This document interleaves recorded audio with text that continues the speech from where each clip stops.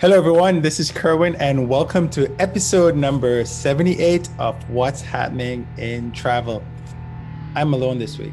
Kursher is not here. He is visiting family and taking care of family, so he can't be with us today. So I'm writing solo. So what I'm going to do today is I did an interview with a friend of mine back in May 3rd. It was May 3rd last year. And I want to bring that interview in today. His name is Ryan. He works for an airline, major airline in Hawaii. And Ryan wanted to come on and just talk about his experiences working. And this was like in the middle of the pandemic last year. So you'll hear him talk about that kind of stuff. And behind me today, my background is this was Antigua. I'd gone down, I think, in 2019, and just kind of took stood by the ocean by the Veranda Resort, which you can see right behind my head, and just took a video early morning. I was alone. I was just hanging out, enjoying the sunrise. So listen to Ryan, and when he's done, I'll come back with some thoughts. All right, everyone. So welcome to actually the very first episode of what I hope will be something that you guys like. I'm in the aviation industry, and most people just think about airlines, about just buying the ticket and going somewhere. They don't really think about like how the airline works and the people behind the counter, right? So as you know, I'm in the airline business. I know a lot of people in the airline, and my friend Ryan he's in Hawaii. And I asked him if he could come and tell you what it's like to be a pilot for a major US airline.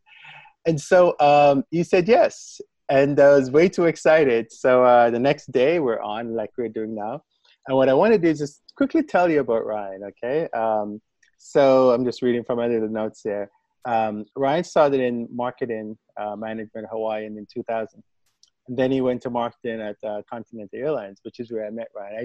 I used to literally sit right across the desk from Ryan. And then he went and flew for Gulfstream Airlines. And Gulfstream is now Silver Airways, right? That's correct.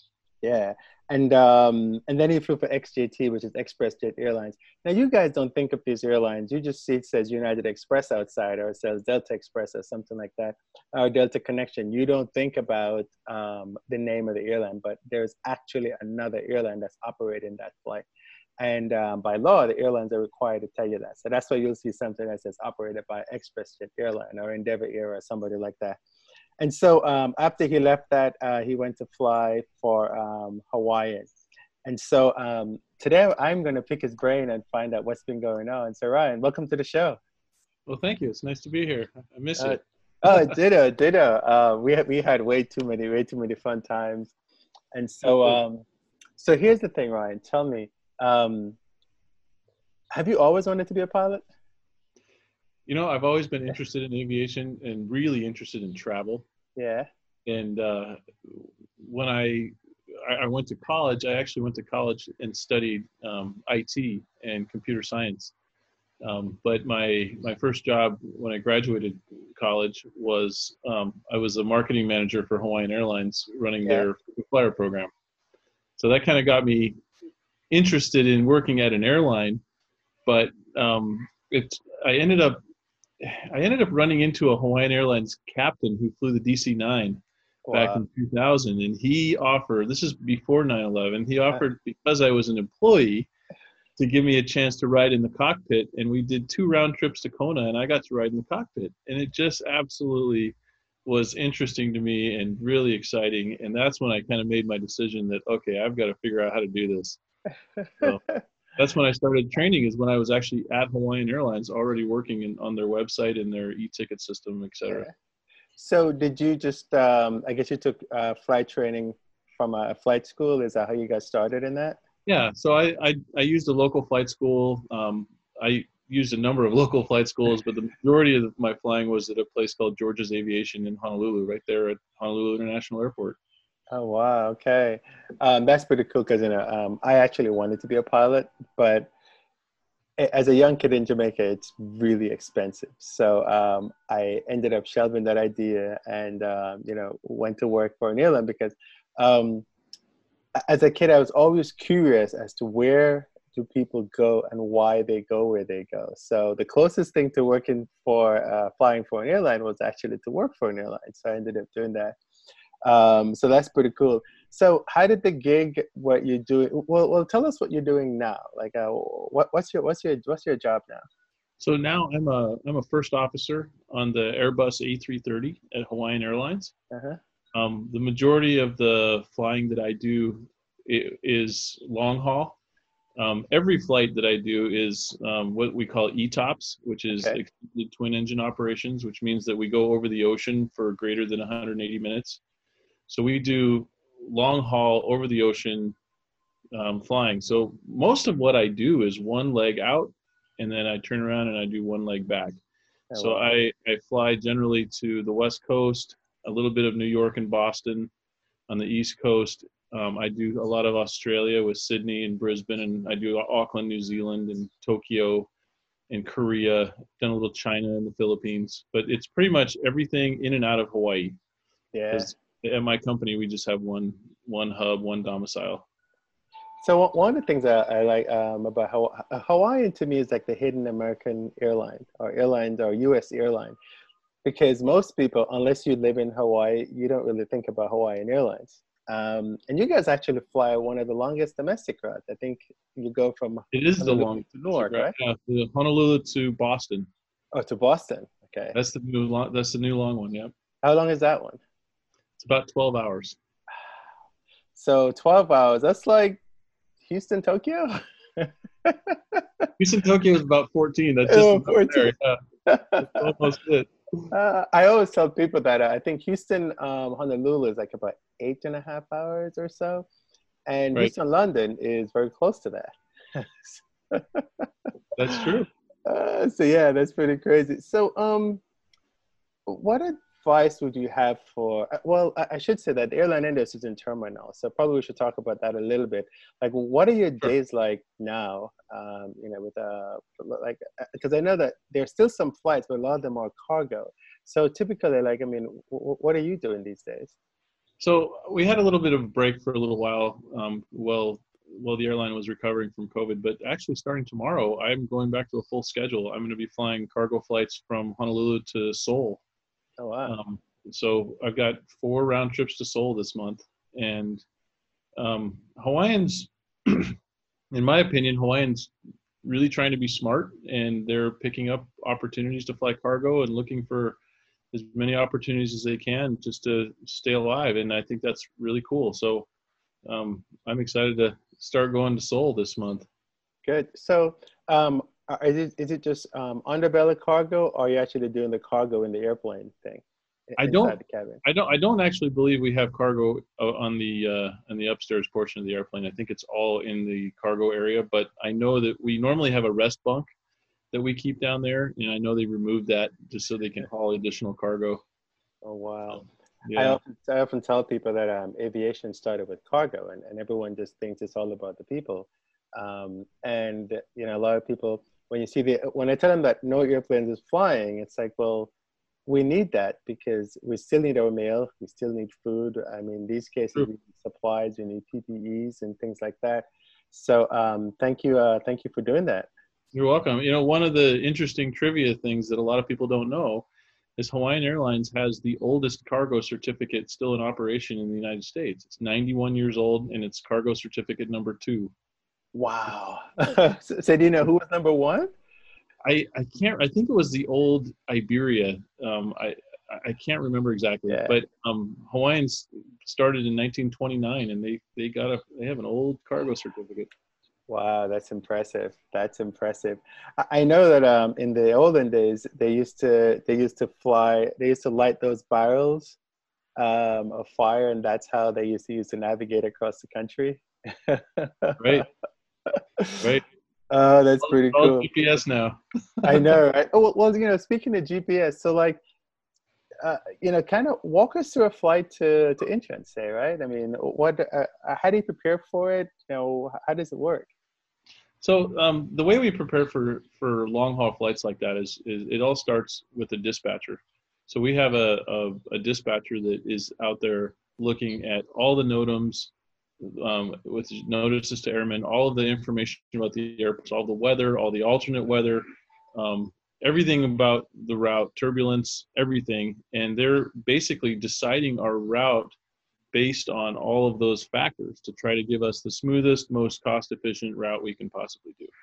And when the pilots get there, we show up to the airport about an hour and a half early or so before departure, and we sit down and we pull our paperwork and we call our dispatcher, and the dispatcher will brief us on what they've come up with as far as our route goes, and talk to us about the weather and talk to us about things. They ask us if we have any concerns that we need to incorporate into that flight plan Yeah. based on what we see, just in case they may have missed something.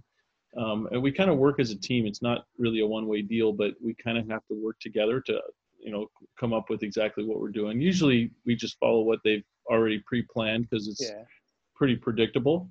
Then we take our paperwork and we walk out to the gate and we set up a flight, program the airplane with all the waypoints that they've already planned for us, and we start running our checklist and get the flight ready. It takes about an hour and a half to do that. So what are waypoints? I mean, just for the people who don't know what that is. So a waypoint is another word for it is a fix. It's a position. Usually, it's a GPS coordinate that has a name. Okay. Sometimes they're unnamed. Sometimes they're just latitude, longitude points. But basically, it's like a breadcrumb trail that the airplane follows, and you plug it into the computer, and it follows all of those little waypoints all the way along for your route. So, and you never stick with all the waypoints the entire route, because when you get close to where you're going, because of traffic, usually they'll start turning you off into different directions and bringing you around to do your approach and landing. Gotcha. For all the ocean crossings, they have very specific tracks that we usually follow for, especially the West Coast. That's pretty cool. Now, since most of your before I asked that one, currency, right? So, and currency is in the airline industry, it's keeping current. So I can you explain that. You're the expert. Sure. Yeah. That's an easy one. We have to do 3 takeoffs and 3 landings every 90 days to stay current. And then once a year, we go to the simulator and we do a recurrent simulator training that takes about 3 days. Okay. Yeah. And so I saw something that Asiana had the A380s, and if you saw that, and they had some issues with it, where because there's lack of simulators or simulator time, they may actually have to fly the airplanes to get the pilots current. Yeah, airplanes will get you just as current as a simulator. So that's interesting. That seems like a high cost way to do it. It is. But the article I was reading was in 1 Mile at a Time, and he was saying that he had said they sketched it. They looked at all the different ways. So they used to use Koreans, but then because Koreans, they have their own pilots and they're using them. And then they used to go to Bangkok and use I think it's Thai Airways, simulators. But they can't, because when you go to Bangkok, you have to be in quarantine for 14 days. So, well, we're running into that problem too at Hawaiian, because we have an A330 simulator in Honolulu that we own. We have an A321 simulator in Honolulu that we own. But all of our inter-island pilots fly the Boeing 717. And the only 717 simulators that we know of in the world there's 2 of them in Atlanta that are run by Delta. And then there's one of them down in Brisbane that's run by Qantas, which is the one Hawaiian Airlines uses. And so for our guys to go down there, they'd end up in quarantine, and it's just not practical. So our company's coming up with other ways of doing things. And one of them is that if you're a 717 guy and you're not getting called in very often, you're supposed to call in, and they give you a trip so you can get a few landings in. Oh, good. Oh, geez. That's pretty amazing. This is part of staying alive in COVID, right? I know it is. And so have you guys parked in the planes? And if so, where they park? Yeah, we have a whole row of airplanes parked in Honolulu. Wow. Hawaiian actually is one airline that really did something a little bit different. We really scaled back to minimal bare bones operations for a little while. So we're That's smaller. It's just how we have to operate. exactly. So what's your favorite part of your job? My favorite part of my job is the people I work with. You know, I work at a very small airline. I fly with the same pilots pretty much all the time. Yeah, Um, yeah. and we all know each other, and we all know each other's kids and wives, and we just kind of spouses, and we just kind of have a nice little camaraderie. It's a little flying club. I really enjoy the people, but I also really enjoy the travel. For me, operating an airplane is really exciting, and it's technical, and it's interesting, and I actually just really enjoy going places. So for me, that's a big plus. Cool, cool. So how is there the balance between the family and, work? How does that work for you? For me, I have a wife and two small girls that are in grade school, and the reason I chose Hawaiian Airlines is because of the schedule, and the way it works at Hawaiian is because of our geographic location. Nothing is closer than 5.5 hours away, which is San Francisco. That's the closest point to Hawaii. Uh-huh. And pilots can't be in the cockpit for more than 8 hours, so you can't round trip that in a day. So everything we do is one leg out and one leg back generally. And so for us, it's great because we have a lot of 2 and 3 day trips, and that's pretty much what I do. Is I do about one long haul 3 day trip a week. So, like for example, most of the time my schedule is I'll leave at noon on a Monday and I come back noon on a Wednesday, and then I'm home with my family the rest of the time, which is a wonderful opportunity. Very cool. No, I like to hear that. It always amazes me at how much, I guess, time away from home pilots fly, but or aircrew do. But I guess it's kind of like a family thing, and it's something you can take the family along. So that's pretty good. Yeah, and I do that quite regularly. This is for the last 4 years. In every June when my kids get out of school, we have just a few 5 day layovers in Brisbane, Australia. Yeah. So I bid the 5 days back to back to back to back to back, and I'll leave the family down there for a month and just fly back and forth. That's really cool. And Yeah. okay, so speaking of that, and people always ask me this, and I go, well, I don't really have one, but I want to ask you anyway. Which is your favorite city to lay over? My very favorite place to go is either Sydney or Brisbane, but I love Australia, and I love New Zealand too. Yeah, But I would say Sydney's probably number one for me. that's cool. I like Brisbane. Sydney's cool, but Brisbane, there's something about it. I don't know. I had to take is it the cats that just go way out on the up into the interior of the country, or Yeah. into the city? It's I really like those. So what do you do when you're not flying? You know, I spend a lot of time with my kids. I go to the beach a lot. I love going. I live up in the mountains in Hawaii, and I'm building a home. And Very cool. we're always spending time. I'm on the Hawaii Racing Association board, so we're always doing car shows and just Yeah. enjoying hobbies and things.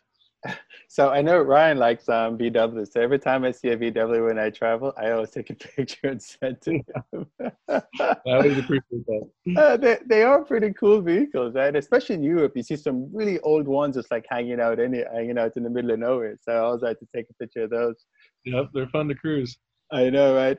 So if I know the industry is in turmoil, but for what advice would you give someone who, they want to be a pilot, they want to go work for an airline? I mean, what would you tell them? My advice is go to college. You need to have a degree for the most part. There's people that have gotten hired as pilots without a degree, but most people need a degree. Most people that get hired have a degree. But I would tell them not to study aviation, but to go study something that will help feed them while they're trying to get their aviation stuff going, and then do aviation on the side. And that's kind of what I did. I ended up using my IT degree until I was really solid and with Hawaiian Airlines for a little while.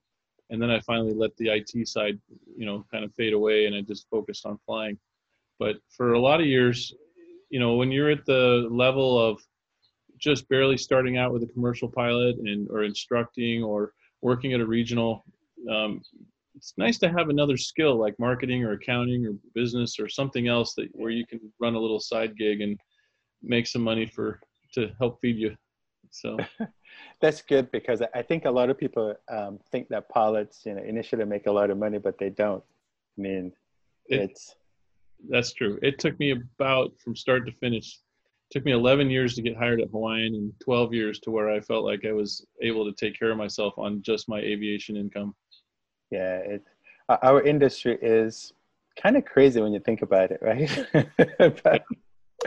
But, well, Ryan, this has actually been really good. I think we have a good insight into, what it takes to be a pilot, kind of what goes on behind the scenes. Oh, before I wrap up though, when you fly these long flights, I know there's some kind of rest and things like that. Can you walk us through that a little bit? Yeah. So, like for example, I do Sydney most of the time, and my Sydney trips, we always have three pilots. We'll take a captain and usually two first officers, and one of the first officers acts as we call it an RO, or an international relief officer. Uh-huh. And so what happens is the first officer ends up sitting in the right seat, the captain sits in the left seat. One of the two does the flying, the other one, the opposite one, does the radio work and the paperwork. But the RO sits in the jump seat in the middle. And what happens is when we take off, the RO goes and gets a probably 2.5 to 3 hour nap, and because it's about a 10-hour leg. And then after that time comes up, then one of the other pilots, depending on who's landing, will go back and take a break, and the RO will go sit in their seat for a little while, and then swap the next guy out, and the RO will move to the other seat, and that way we all Ah, kind of rotate and everybody gets a break, and it works pretty good actually that way. I used to think that doing ultra long haul flying would be really hard on my body, yeah. but if you manage your sleep well, you get used to it. Your body kind of figures it out. In fact, my family too, they're so used to 10 or 11 hour flights that we go to the West Coast and it's only 5 hours, and they feel like, oh my gosh, we're already here. What are we doing? Oh, that's pretty cool. So, you talk about switching around. So, do you just flip a coin? Who's gonna land this time? Is that how it works? Usually the captain will say to the first officer, and he'll say, hey, do you want to take us? Do you want to bring us back? And we just kind of, one guy goes down, the other guy goes back. We just rotate around like that. Ah, that's very cool. I've done about two, maybe three cockpit landings, and Nice. yeah, they were pretty cool. One was actually on a 777-300 in Hong Kong, actually. Oh wow. Yeah, on Cathay. It's a long time ago. But Land into tower. not Kai Tak, the new airport. Okay. It was amazing. It was just, and the thing is that you want to say something, you just have to be quiet. but it's very cool. And I got the 737. It was the only, because Lufthansa allows, I guess, non-revs to fly jump seat. Even if, as long as you're in management, you can fly a jump seat even though you're not flight crew. Wow. Yeah, and so I was able to sit in a 737 landing in Dusseldorf, so that was kind of fun. That's cool. Yeah, so I forgot what the other one was, but oh, I know. I don't know if you remember an airline called Kiwi. They were based Yeah. in Orlando, and a friend of mine used to work for them. Who was a dispatcher, and as it turns out, I used to teach him math in school. And he called up and he goes, "Do you want to go to New York?" I'm like, "Yeah." He goes, "You want to go cockpit?" I'm like, "Yeah." And so he arranged it, and I was able to take that. And that was a 727. Yeah, Okay. That's exciting. That's cool. yeah. So that was fun. It's But too bad we can't do that more often, because I think that would give people a little bit of a taste of what it feels like to be up there. yeah, most definitely. Oh, and most recently, I was on a delayed flight out of Europe. I was going into London, I think it was, on a British Airways flight. And because they're delayed, the guy came on, the first officer, and he said, "Hey, we have nothing to do. If you want to come up, you can see the cockpit." And I looked around and nobody moved. And I was like, "Excuse me." And so I went up and saw it. And so that was really good. He just wanted to talk. He had nothing to do. He had done all these pre-flight checks and stuff like that, and they were just waiting for traffic to clear. So that was That's cool. yeah. Ryan, but thank you so much. I really appreciate it. I don't know if you have any parting words for anyone. No, I guess the thing I would say is if it's something you're interested in, you got to pursue it. One of the things you can do to start is you could go to a local flight school. A lot of times they offer an inexpensive discovery flight for about $100, and you can go up and fly with a flight instructor and see if it's something you're interested in. All right, very cool. All right, thank you, Ryan. I appreciate that. And I and I guess you can just Google local flight schools is probably the thing to do, right? Sure. All right, man. Well, thank you so much. I appreciate your time today, and we'll catch up soon. All right. Okay. And so, folks, this is our the end of our first episode. I was hanging out with Ryan, and that was really good. Stay tuned for more episodes, and make sure you subscribe and share with your friends. And if you got questions too, just leave questions below, and we'll try to get your answers. All right, guys. Talk to you soon. Take care, Ryan. Aloha. All right. Well, thank you very much for listening. I hope that listening to Ryan gave you an insight into what it takes to be a pilot in the aviation industry. I'm sorry, that's my phone ringing in the background. Of course, right? So thank you for watching. Remember, we are on Spotify. We are on what are we on? We're on all the podcast networks out there, but apparently it only counts if you're on Apple. Go figure. So if you're on Apple, download us, listen to us, leave a comment, leave feedback, so we know what's going on. There are 3 episodes that was never loaded: episode 9, episode 11, and I think episode 12, and those have been loaded. So go take a look at those. Again, thank you so much for listening today, and we'll talk soon. Oops.